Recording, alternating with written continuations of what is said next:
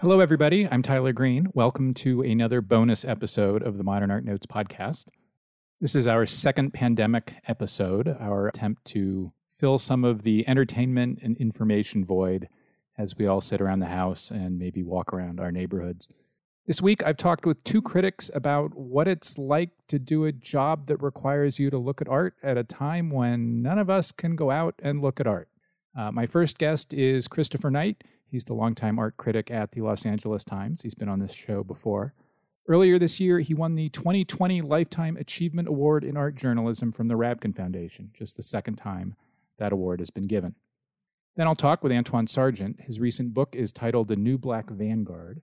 It looks at how the featuring of the black figure in fashion, media, and art has increased in recent years. His writing regularly pops up in The New Yorker, the New York Review of Books Daily, and in a whole bunch of other places, too. Christopher Knight first, after some of our friends and colleagues in the art museum sector share with you what they're offering their audiences while their physical plants are closed.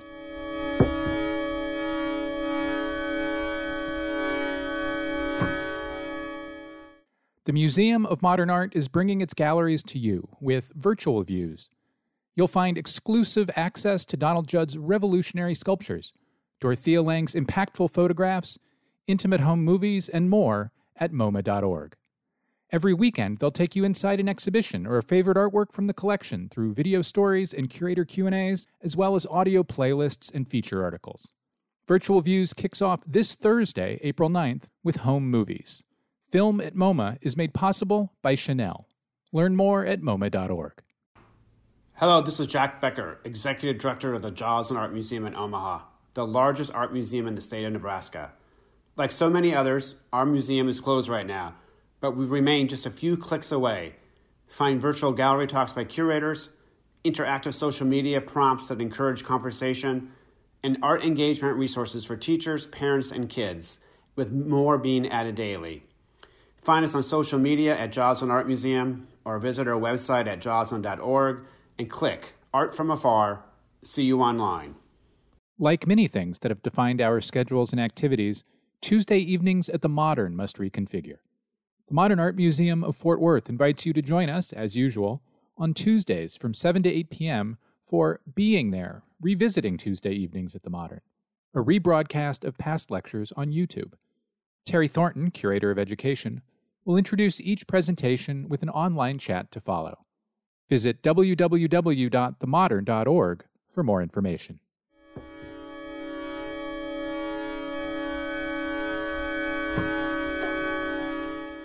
Christopher, hello. Hi, Tyler. How are you? Has anything in your life prepared you for this? Hopefully everything in my life has prepared me for this, or I won't get through it. So what? No, it's definitely odd, that's for sure. So you're used to looking at things and writing about them. What and thinking about them as part of writing about them. What do you find yourself thinking and doing when you can't look? It's really disorienting for a whole variety of reasons. One of them is that I've always made it a practice not to write about, whenever possible, not to write about works of art that I haven't actually physically seen in person. I mean, obviously, the cave paintings in southern France I've not been in, and I've written about them. But by and large, the direct experience of a work of art is critical to what it is for, what it's about, what its meaning is. I'm an old John Deweyite. I believe that art is experience, and if you aren't having the experience, there ain't no art.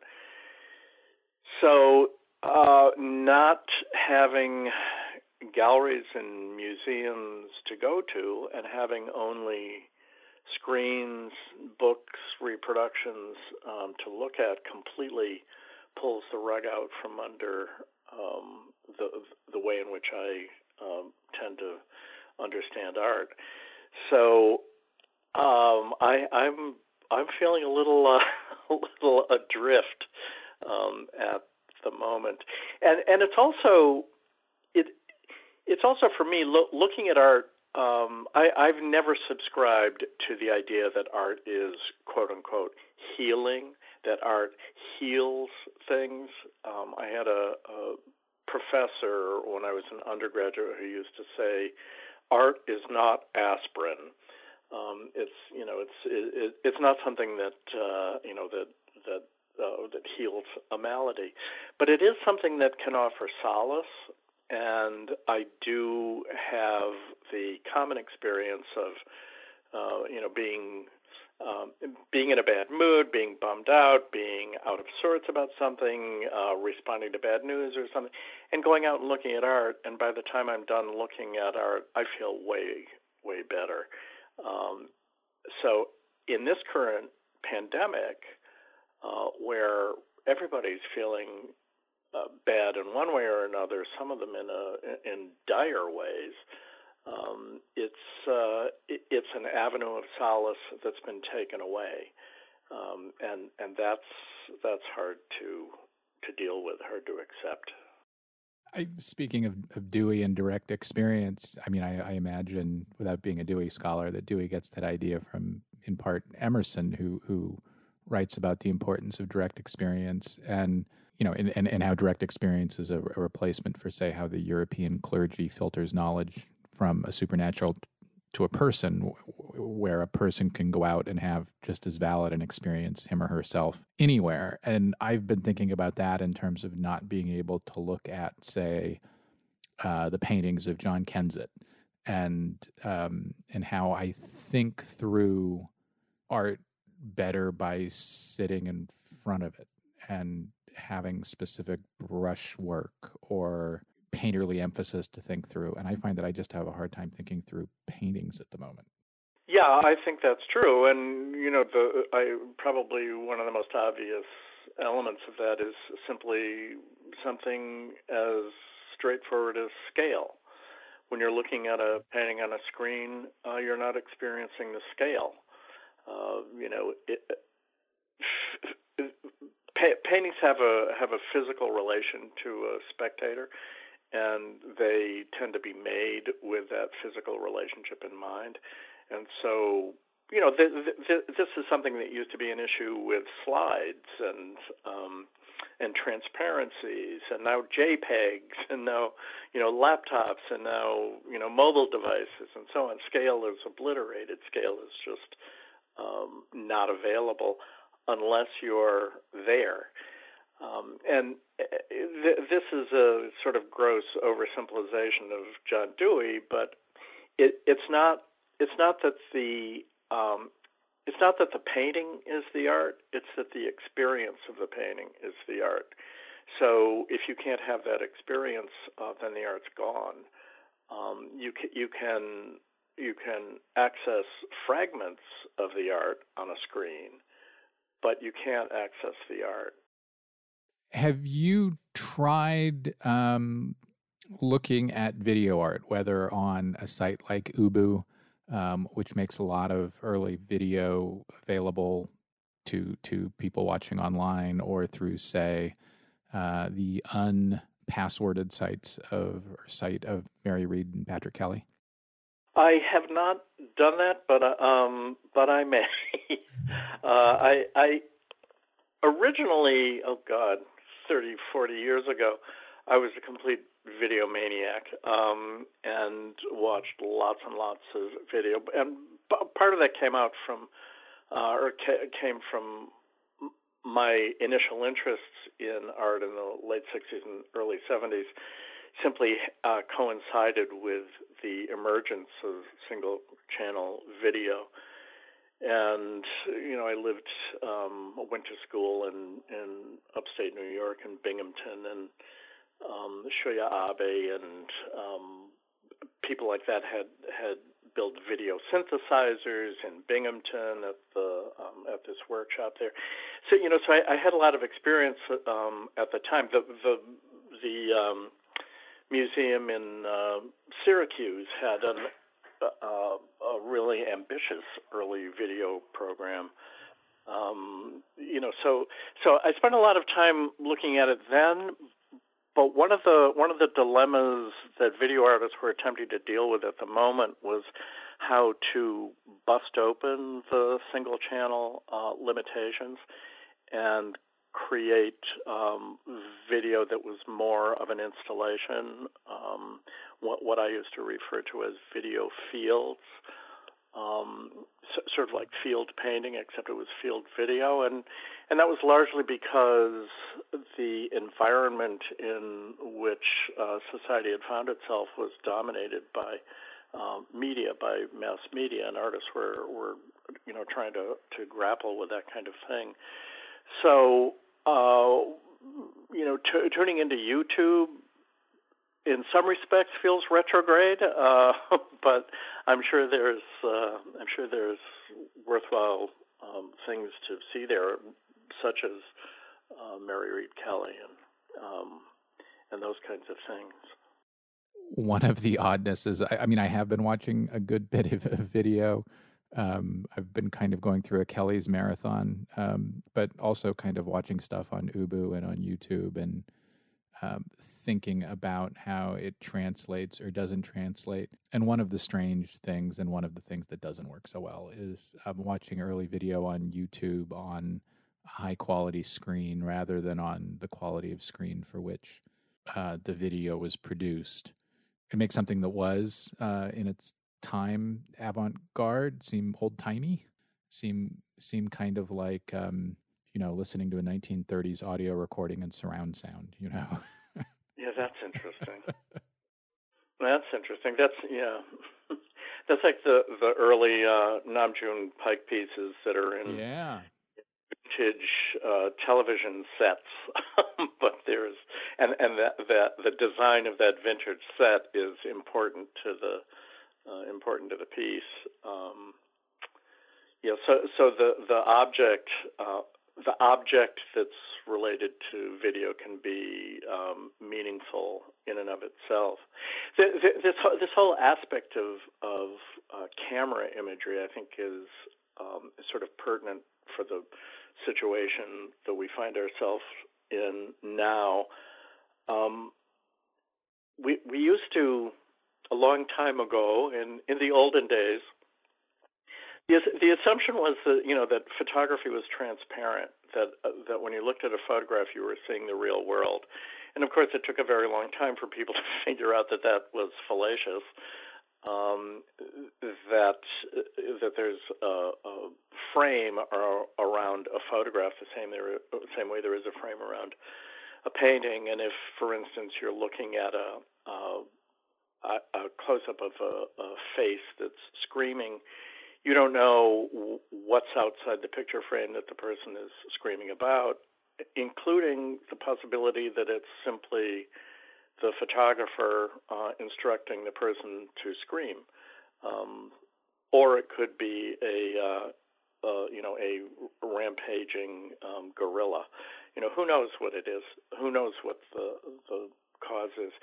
But what's referred to as the indexical relationship between a camera image and the world does exist. There actually is a screaming person standing in front of the lens, but it is one step removed from what the common assumption of what the image in a photograph is means. In a digital camera world, that indexical relationship has been thrown into turmoil and complete jeopardy, because there may never have been anything in front of that lens. It may be a complete fabrication. It may not have any indexical relationship with the world, and that kind of slipperiness is one of the things that helped create the political world in which we find ourselves now, where an agreement about basic fact, social fact, scientific fact, is negligible. and you can find a politician like Donald Trump completely inventing a fallacious universe as something real. The idea of a reality game show host being the President of the United States is about as digital a thing as I can imagine. And the impact that has had on creating the coronavirus pandemic is profound. People are dying because of it, because of that digital reality that we live in now, and we don't know how to handle it. We don't know how to negotiate it. It's a pretty disconcerting situation. The irony being that truth was a significant subject of American art going back to the 19th century, much more than it was in Europe, say. And now we have totally deconstructed the thing in our political climate. True. It's a mess. It's a mess. So one way I stay in touch with the world of ideas is by going out and looking at art. You can't read everything, you can't see everything, but one thing about contemporary art is you can go look at how our contemporaries are thinking through the present. In the absence of being able to do that, have you found ways to stay engaged with the world of ideas beyond, Twitter and cable news? Well, there are books. Books do exist, and I do tend to look at them when I can. Although I've found at the moment of social isolation that we're in, I find it more amenable, more interesting to consider my own history in a much more personal way. I've been going back and reading bunches of things that I wrote, or in a couple cases projects that I was involved in, and trying to look at them from a different vantage point, from a place that I'm in now. And some of those older things hold up pretty well. Some of them are embarrassing. Some of them I would like to rewrite. And I've begun to wonder about that as a project, this kind of personal memory aspect of I hate to call it intellectual history because I'm certainly not an academic intellectual of any kind. But the way in which one used to think compared to the way in which one thinks now, I think is an interesting avenue to take. So I've started looking at older things that I've written, in addition to rummaging around in my library for other things.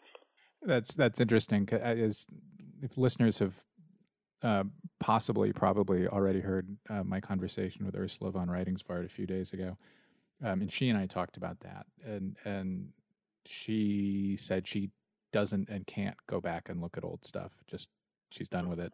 Whereas I said I found myself doing that the way you're doing it. I've gone back and read what I've wrote about, an individual artist or show 15 years ago, and this is kind of embarrassing, but I wrote a book that came out a year and a half ago, and I've gone back and read parts of it to see if, or maybe make sure, I still think the things I thought then in regards to other projects I'm working on. Did I get, so like as we're talking today, Mount Auburn Cemetery outside Boston is substantially closing, which is just an amazing, wild, weird thing to think about. In some ways, America's first park, and I think a key genesis of what becomes the national park idea, the explosion of the municipal park idea. And it's substantially closing. And so I hadn't thought about Mount Auburn in 3 or 4 or 5 years. But I remembered that it's in the book I wrote a year and a half ago, and I went and reread what I wrote about Mount Auburn, hoping desperately that I still thought it was right. And boy, is that a weird experience. Yeah. Well, it's also strange because going back to look at those things, for me at any rate, is not about trying to quote unquote correct them and make them perfect, which is not possible. One of the things that I did recently for a piece that I just wrote for the Times was look at the art historian Millard Meese and his book on painting in Siena and Florence after the Black Death, and which for me was a really important thing to read when I was in graduate school a long time ago. And rereading it now in the introduction, the paperback volume I have that I've had since 1974, I think, or 71, 72, something like that.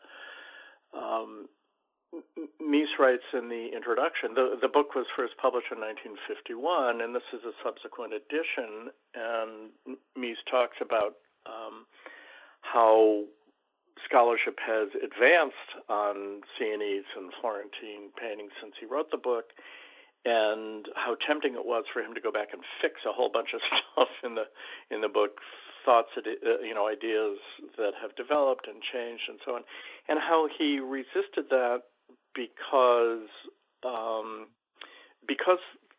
it would presume that he was after perfection when he wasn't.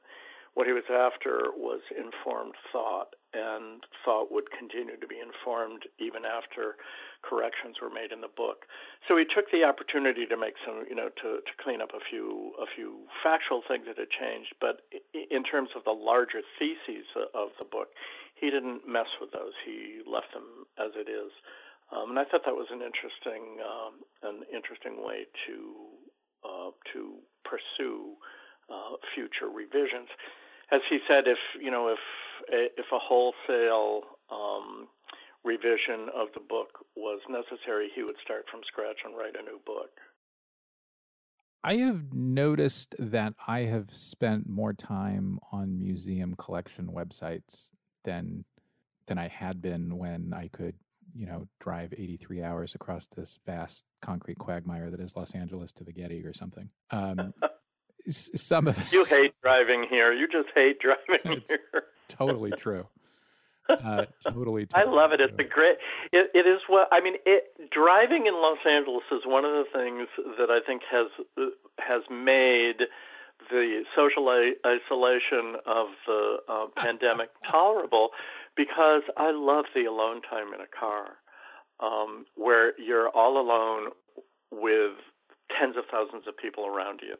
And that's the way I feel sitting at home at the moment. Anyhow, I interrupted. Go ahead. There's definitely art about that, right? I mean, there's, when the Via Selman's retrospective was at SF MoMA, there were one or two of her windshield paintings there. Yeah. That made me think of that. Well, but also, in recent years, a bunch more European art museums, which have been much slower to put their collections online than American art museums have been, have added a bunch of stuff to their collections. And so I've found I've bounced around collection sites more, and have, it's certainly not the same, but it's been a way to kind of remember or have remembered for me things I've forgot, maybe to look at things I might not otherwise have looked at. Have you ended up in any collection sites? Has that been an outlet or a... Not very often. There's been a whole avalanche of museum sites that in the last 2 to 3 weeks have been putting up additional content to give people something to pursue in relation to the museum when the museum is closed. And while I certainly admire the concern and the interest of the institutions to be of some kind of service to their public and hopefully to new publics. I don't find many of them especially satisfying. In some respects, they just make me even more morose because I can't go to the museum. Like the Museum of Modern Art, for instance, is doing this almost daily update of new online programming, and there are things like art making activities for the family. If I had a couple kids at home 24 hours a day, 7 days a week at the moment, since they can't be in school, I would probably be thrilled to have that. But since that's not the situation I'm in, I just don't pay any attention to it. I do find myself when I'm thinking about something in particular, I find myself going to museum collection sites and rummaging around in them, looking to see if something fits. And as I mentioned, I recently wrote something about the Millard Meese bubonic plague book, and I immediately thought of Bernardo Daddi painting that the Getty owns. And so I went on the website and I was looking at the painting, and Bernardo Daddi, of course, was a student of Giotto and really fit into what it was I was going to be writing about the Millard Meese book. And in the course of rummaging around on the site, I stumbled upon another painting that I had completely forgotten about that turned out to be a genre, a Madonna of Humility, that takes up an entire chapter of Millard Meese's book. And I'd completely forgotten about it and probably wouldn't have thought of this little painting. It's a small little devotional painting. I wouldn't have thought of it if I hadn't been burrowing around in the Getty's website. So it can be a productive thing to do, and that little painting is now more important to me than it was before. We're only 3-ish weeks into this interregnum. Oh, God help. And we don't know how much longer it's going to last. Have you started thinking about whether or how this period will change your practice?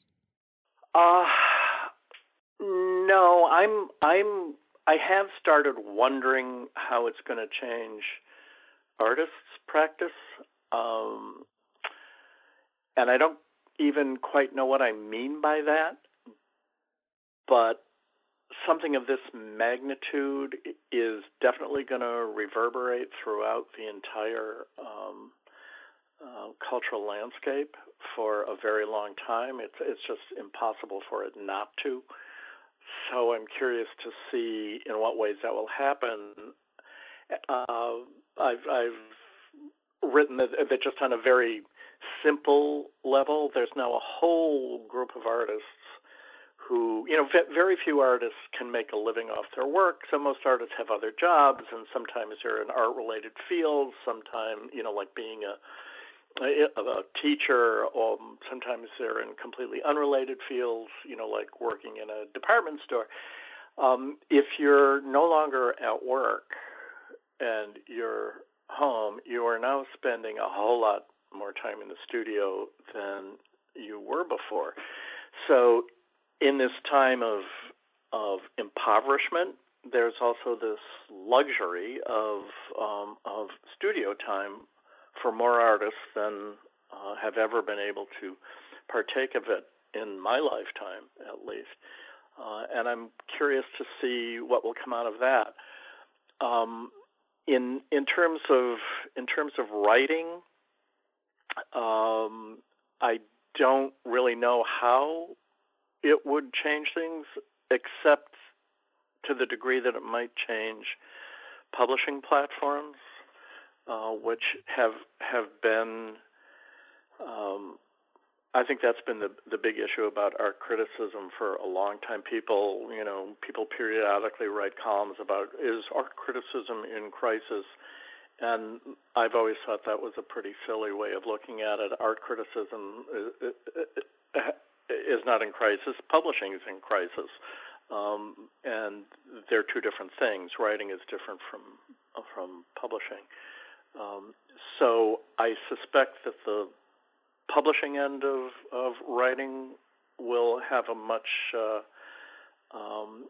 likelier chance of being different when this is over than the writing itself.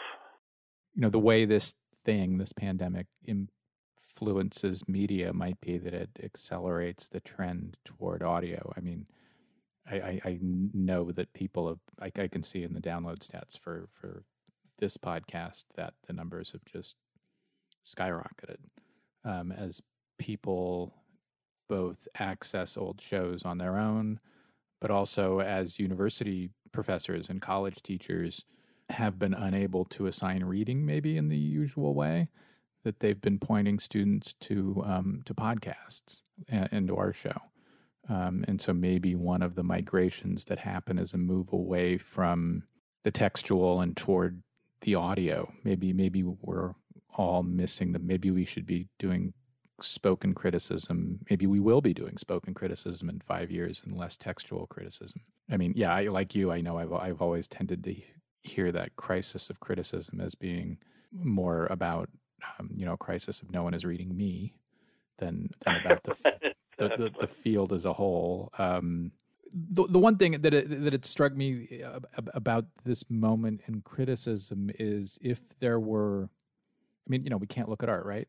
But here's like this rare moment in the art world, especially the American art world of the 21st century, where the market has necessarily had to recede.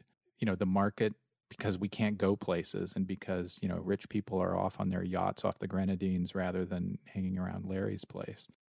The market has been forced to recede a bit, right, from its position of centrality in the American art world. And I don't know if there's a way for critics and criticism to assert themselves, given that some of the same limits apply to critics and as they do to collectors. That is something I guess I've kind of wondered about.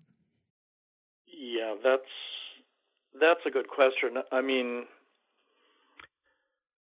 I can't imagine it receding too far without a colossal economic collapse, which is not something I'm hoping for. Oh, I think it'll be back. Yeah, I do think that's the case. About podcasts, though, podcasts have become a thing within the, in all kinds of ways, not just art podcasts, but true crime podcasts are a big deal. The LA Times has been partially responsible for that phenomenon, and comedy podcasts and all kinds of things like that. So while that's been taking place in the last couple of years, and your podcast is one of the oldest, it's a grandfather of the phenomenon, I guess you could say. For me, podcasts have been sort of difficult to access because a podcast determines the time investment. Where looking at text, I feel more in control of the time investment. And if something's not working out when I'm looking at a text, I can change the text. With a podcast, I'm always terrified that if it's not sounding as good as I was hoping, I better stick with it because maybe something great will be coming up, but I'm not in control. So I have to sit there and listen to the whole thing and either have my hopes dashed or confirmed. So the present moment has given me more time to listen to podcasts, which I hadn't been able to do before because the time demands of the newspaper are such that I just couldn't turn myself over that way to someone else's clock. So I have been listening to more podcasts at the moment. Whether that would sustain itself once this pandemic recedes is hard to say. I don't know. Whether it would become more of an addiction, I don't know.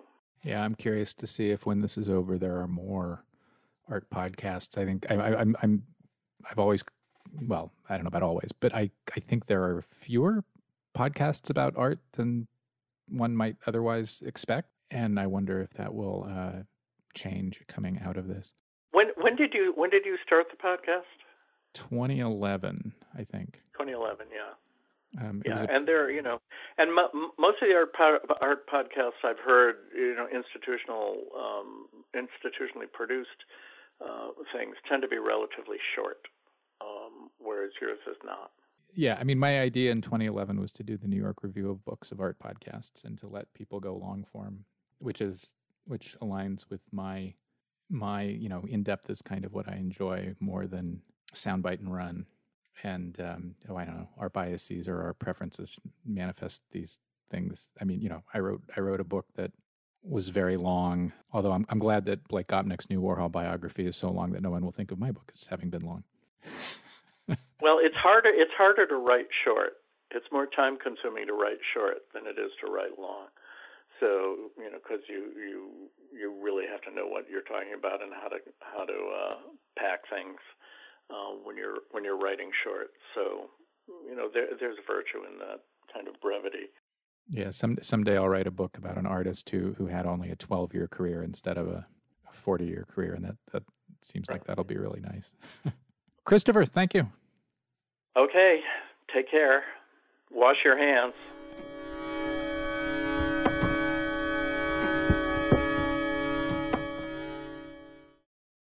Hello, this is Roxana Velasquez, the Maruja Baldwin Executive Director at the San Diego Museum of Art. The doors of our museum are temporarily closed, but access to the arts remain open and alive, digitally and virtually.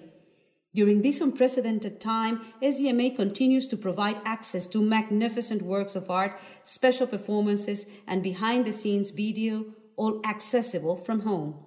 Experience virtual tours, listen to audio clips by our curators, and watch in-gallery ballet performances on our YouTube channel and on the SDMA mobile app.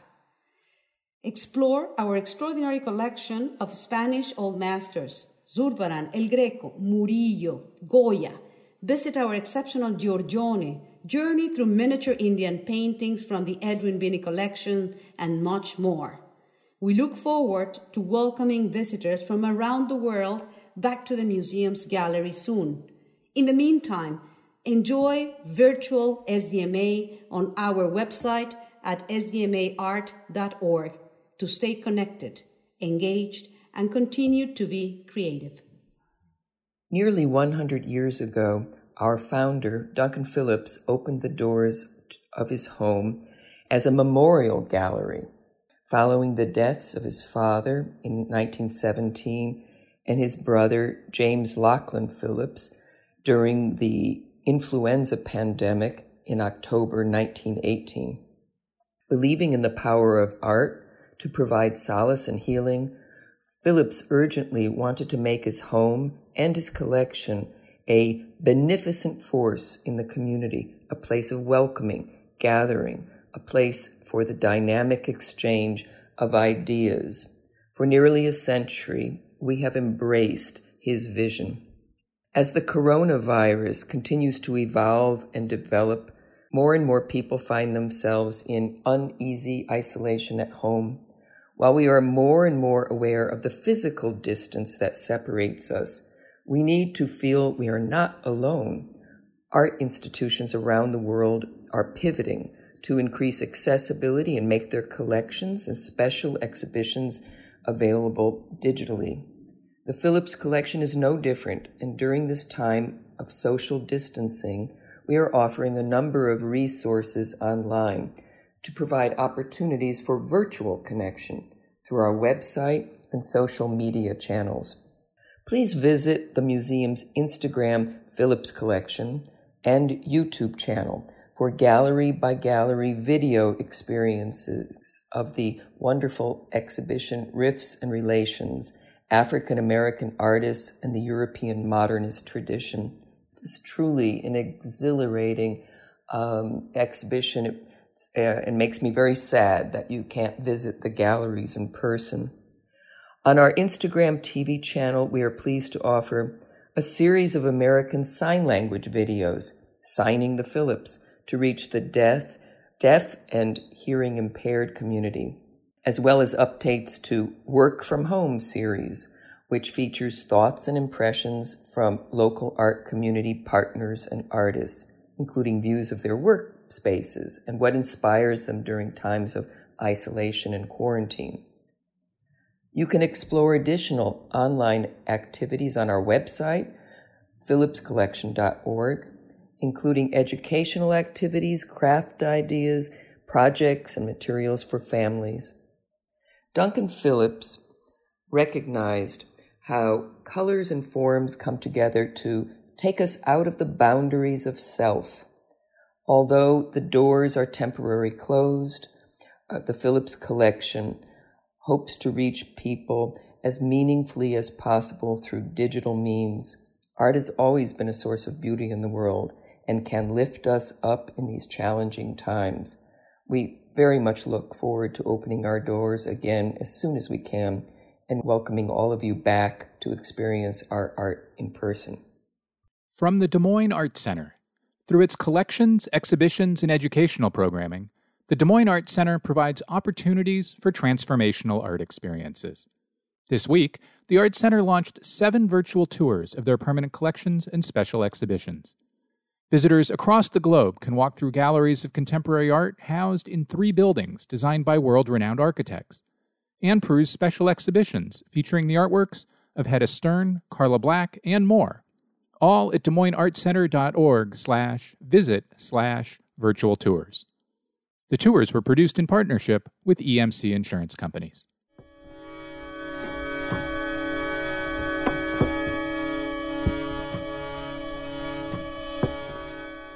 Antwaun, welcome. Thanks for having me. What does a critic do when looking at art is not much possible?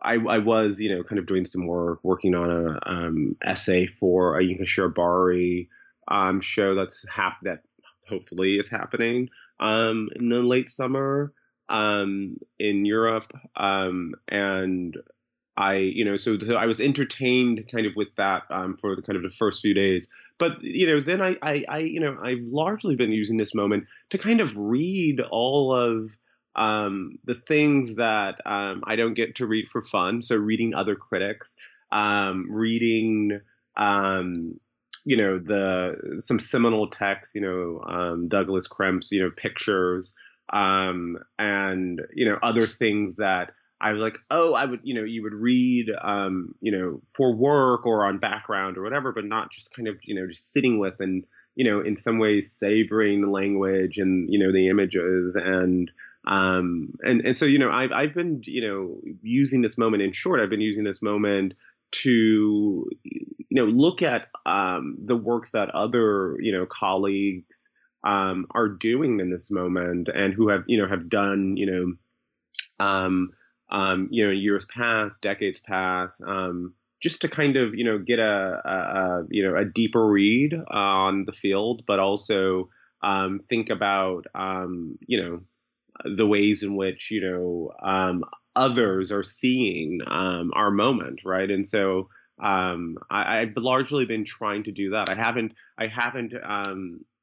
been looking so much at any art. I've just been kind of trying to better understand art criticism. I mean, that's what I've been doing too. I don't get to see a lot on a daily basis. Anyway, moving around LA where I live is, not particularly possible, especially on weekdays. So I don't. And I've been doing that reading thing too, and have been enjoying it a lot. Yeah, I mean, one of the things that's been kind of really interesting is that, I've just been allowing the reading, to lead me to different, people, right? That that, might have be referenced in a footnote, or might a work of art that might be referenced. And so, I can start off reading something and I can kind of end up in a totally different space. And it really kind of takes me back to kind of how, to kind of high school, and how I read during high school when I just had significant more time. Um, and, as someone who, because I live in New York, and you do get to see a lot, kind of, in the opposite way. Right. And so that has been kind of, really, it's in some ways difficult, and also just kind of a reset. But before it all, before the city shut down, I really kind of had a sense that, like, we probably are going to, things are probably going to shut down. And so I went to Chelsea, a couple of maybe 3 weeks ago now, and saw a great deal of shows and took a lot of pictures. And like I have also been drawn to those, to my kind of camera roll, to see kind of like in moments of, kind of, despair, to kind of think about the world, that I, live in, and think about, the life that I've been leading, and to kind of, in some ways, using those images, of art, of, moments, birthdays, and, dinners, of, being on planes and things like that, to kind of think about, the life that, that I've been leading as a critic, as someone who, organizes exhibitions, etc. And to think about, what changes, after this, At the moment, the feeling that I've been having, is one of like, when I get to go back out and I get to be social, is just to kind of really, be really, precious in terms of where and how I'm spending my time, and making sure that, like, it is the shows I want to see. It is the, speaking engagements, or what have you, because I think that that's one thing that, like, I've just been super reflective about, is how, of what type of, kind of looker, I want to kind of be out, on the opposite side of this, on the other side of this. I've thought about that a lot. I mean, one of the frustrations I've had with the contemporary art world for a lot of years now, and one of the reasons I stopped writing criticism and started writing history instead, was that it seemed to me that there was this market-driven, commercial, gallery-driven imperative by which volume of seeing became valued more than volume and quality of thinking. People are obsessed with seeing the most they could, rather than understanding and thinking about what they'd seen, and which is inevitable when the market imposes 83 art fairs every 5 minutes, and when commercial gallery shows are up for 3 weeks, and there is a thinking interregnum. I think yes, I think that's very true. I think people are rewarded in that, like, in the fact that they're seeing so much, and and not only that they're seeing so much, that they're being seeing that much, right? Because I think that other mechanism has to be at play, that, like, one day you are, we have, entire curatorial careers built on this, this kind of idea, right? That this person is seemingly everywhere and nowhere, right? And so there's this idea that, like, they know exactly what's going on, because they are, in 1 week they're in, somewhere in, Asia, and next week they're somewhere in Africa, and then they're home for a day, and then they're all, and so I agree with you that there's been this value placed on, seemingly always traveling and always being on the road, I think in this moment I've also kind of, I've come, back to kind of this idea of, like, climate change, and what that might, not saying that there is a direct link between this virus and climate change, but rather that, like, if we continue to kind of discern these type of consumption patterns, this sort of, isolation will also kind of happen, right? That's people that we would have to kind of have our social lives disrupted in major ways, right? And so that has also it has all I've also kind of been thinking about that of like how might other events, something out of our control, alter the lives that we live, right, and where we live those lives and how we can live those lives, and all these things. And so it is also in a weird way maybe led me to climate change, but also to kind of basic human rights, like so things like a modern health system and making sure that people are protected and things like that. And so I've I've maybe have consumed way too much of the news, and I am trying to kind of think about a better strategy.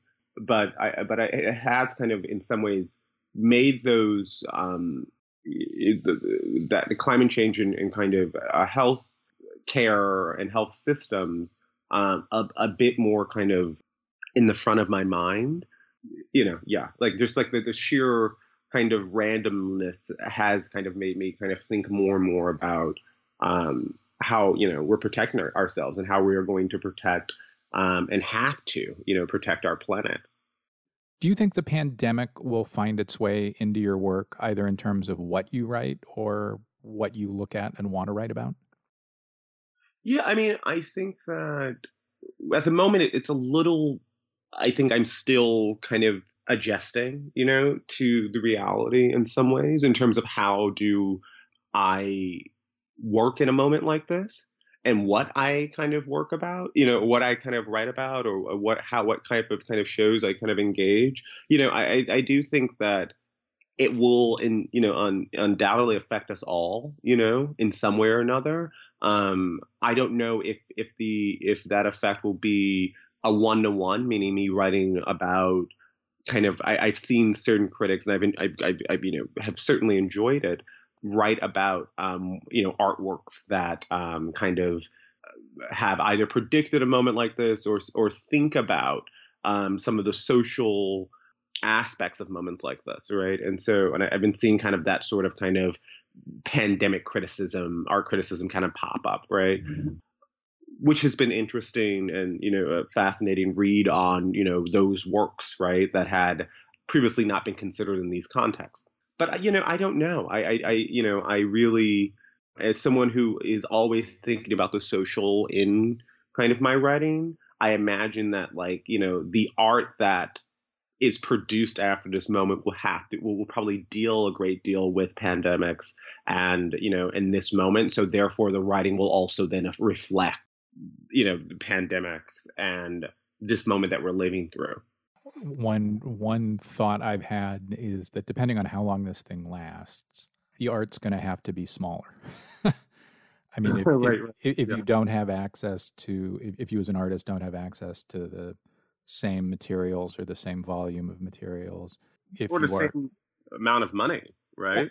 Or just the same working spaces. Exactly. Yeah. If you're working at home or in a small home adjacent or at home studio, the scale will necessarily be different. Yeah. Or also, I mean, the idea of what the market, will buy, and what the market will appreciate, after this would also, I think, will also kind of affect, in some ways, what galleries sell and what artists, essentially make, right? And so I'm not saying that it will play, kind of a kind of outsized, role, but I do think that it's just like when galleries start opening in Chelsea and the works got bigger and bigger and bigger because there was more kind of space.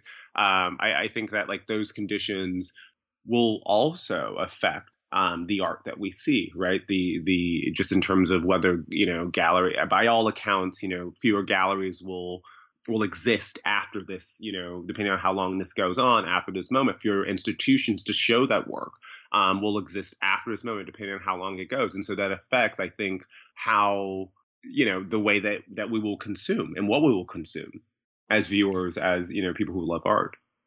One thing I've noticed in my own life in the last 3 weeks, as I sit here facing the same window, is that I'm talking with colleagues a lot less than I was before. I'm even emailing less with many of them because I know they're dealing with children or whatever. I mean, I know that there are a range of complications to the present, right? Are there ways in which not having normal social interactions will change what you're interested in or what you write? I don't, I always feel like writing is such a, I feel that, I mean, I guess, frankly, I feel that way whenever I'm writing to begin with. I feel like I have to totally isolate myself.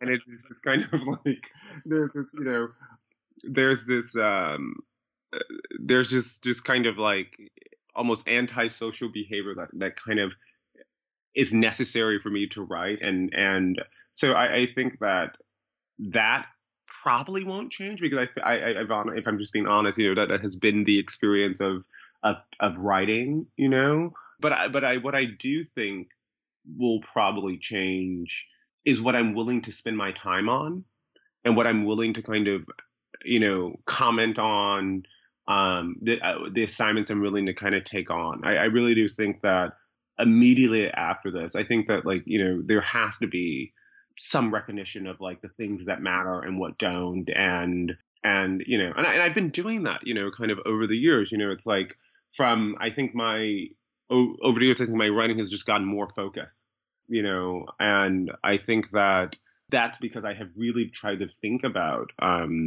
the type of artist that I want to kind of be in conversation with, or the type of artist I want to write about, or the type of engagement I want to have, and I just I mean, to me, in my mind, I mean, like I think that like to write well about an artist's, project or, is to really kind of understand the history behind, you talked about kind of making that shift, to understand the history behind the gestures or the social aspects of that artist's works. And so I think it has in some ways slowed me down anyway. And so I think that like, if anything, it helps me to, this moment will help to kind of continue that process of like, just being really kind of thoughtful about what and who I'm, kind of writing about.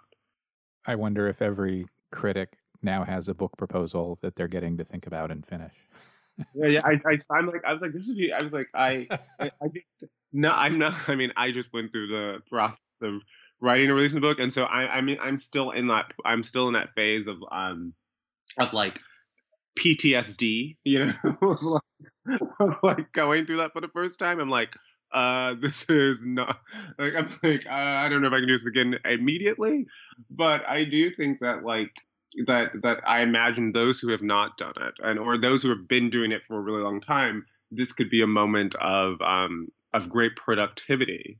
And yeah, I think one of the things that I've just been totally trying to focus on in this moment is the things that I don't get to do in my normal as kind of, working, I don't get to do. And I think that like, I always feel like I'm reading constantly because I am, for different pieces and doing research and stuff like that. But I don't ever feel, I mean, it's been very few and far between where I was like, oh, I can sit and I can read the, some not, fiction, and I can read this and I can read these kind of other things.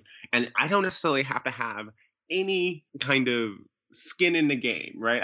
It doesn't add to an artist's profile. It doesn't add to kind of a history of art that I, didn't know about. It doesn't, I can sit here and I can read about, right now I'm reading Kafka on the Beach by Murakami, and I'm just like, I can just, get into, the kind of this fiction and the way the writing and just, the story. And I think that like, I didn't realize how necessary that was for me until this moment that kind of allowed me to be able to have that space for that sort of kind of reading. And so hopefully, when this is all over, I can kind of carve out space for that, because I think that like, in, the current art world where we're, constantly on flights and constantly, kind of zipping around the world, you really, don't get time to kind of think about kind of certain things that you need outside of, the work that kind of helps to sustain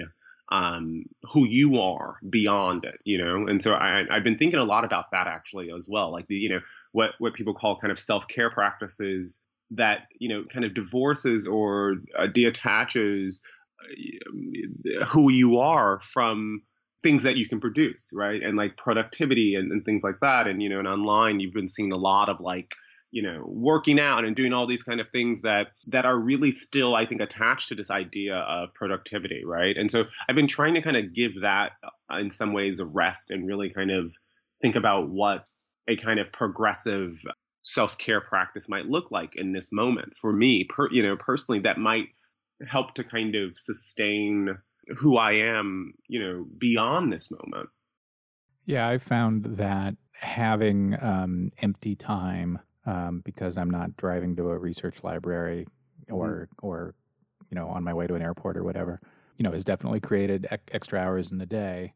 A couple nights ago, I got to thinking about Saint Jerome, the Catholic saint who removed himself from the city and went into the wilderness to translate the Bible into Latin, and how, we are all now kind of Jerome, right? We've all had to leave our usual working places, and our homes are our wilderness. And so I just went through a bunch of the not to cut you off, but have you seen the Titus Kafar's works Jerome Project that is based on Saint Jerome? Oh no. You have to see it. Yeah, it's a really interesting twist on that kind of Byzantine story. But go ahead, sorry. Yeah, I mean, I've just been enjoying kind of, so I went to, a bunch of museum websites, museums with big print collections, like the National Gallery or the Art Institute or the Wellcome Collection, and just downloaded a couple hundred Jerome images and started thinking about how artists had portrayed that moment of isolation, and kind of thinking about it in terms of my own isolation at this moment. And there were a bunch of images that just didn't do anything for me because they were devotional. And I mean, I get that as a response to the story, and I understand why in various points in Catholic and Reformation history artists were doing that. But, the ones that caught my eye were the ones showing Jerome working, showing Jerome just finding a way to get through.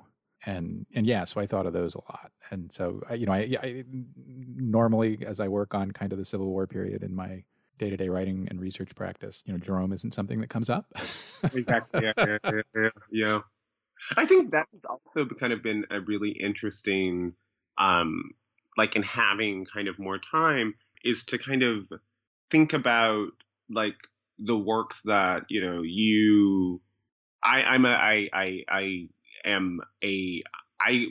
I consume a lot of articles usually, because just reading, through things, and it'd be like things after you've looked at the New York Times art section or the New York Review of Books or whoever 3,000 times for the 3,030th time, you're like, maybe I will click on that, that other piece that I seemingly am not normally gravitated towards, but maybe maybe it's something interesting. And so I've been also doing a lot of that. I'm like, out of my kind of day-to-day kind of purview, I was just like, oh, that's an interesting piece, or that, or so and so, or going back and reading articles on, I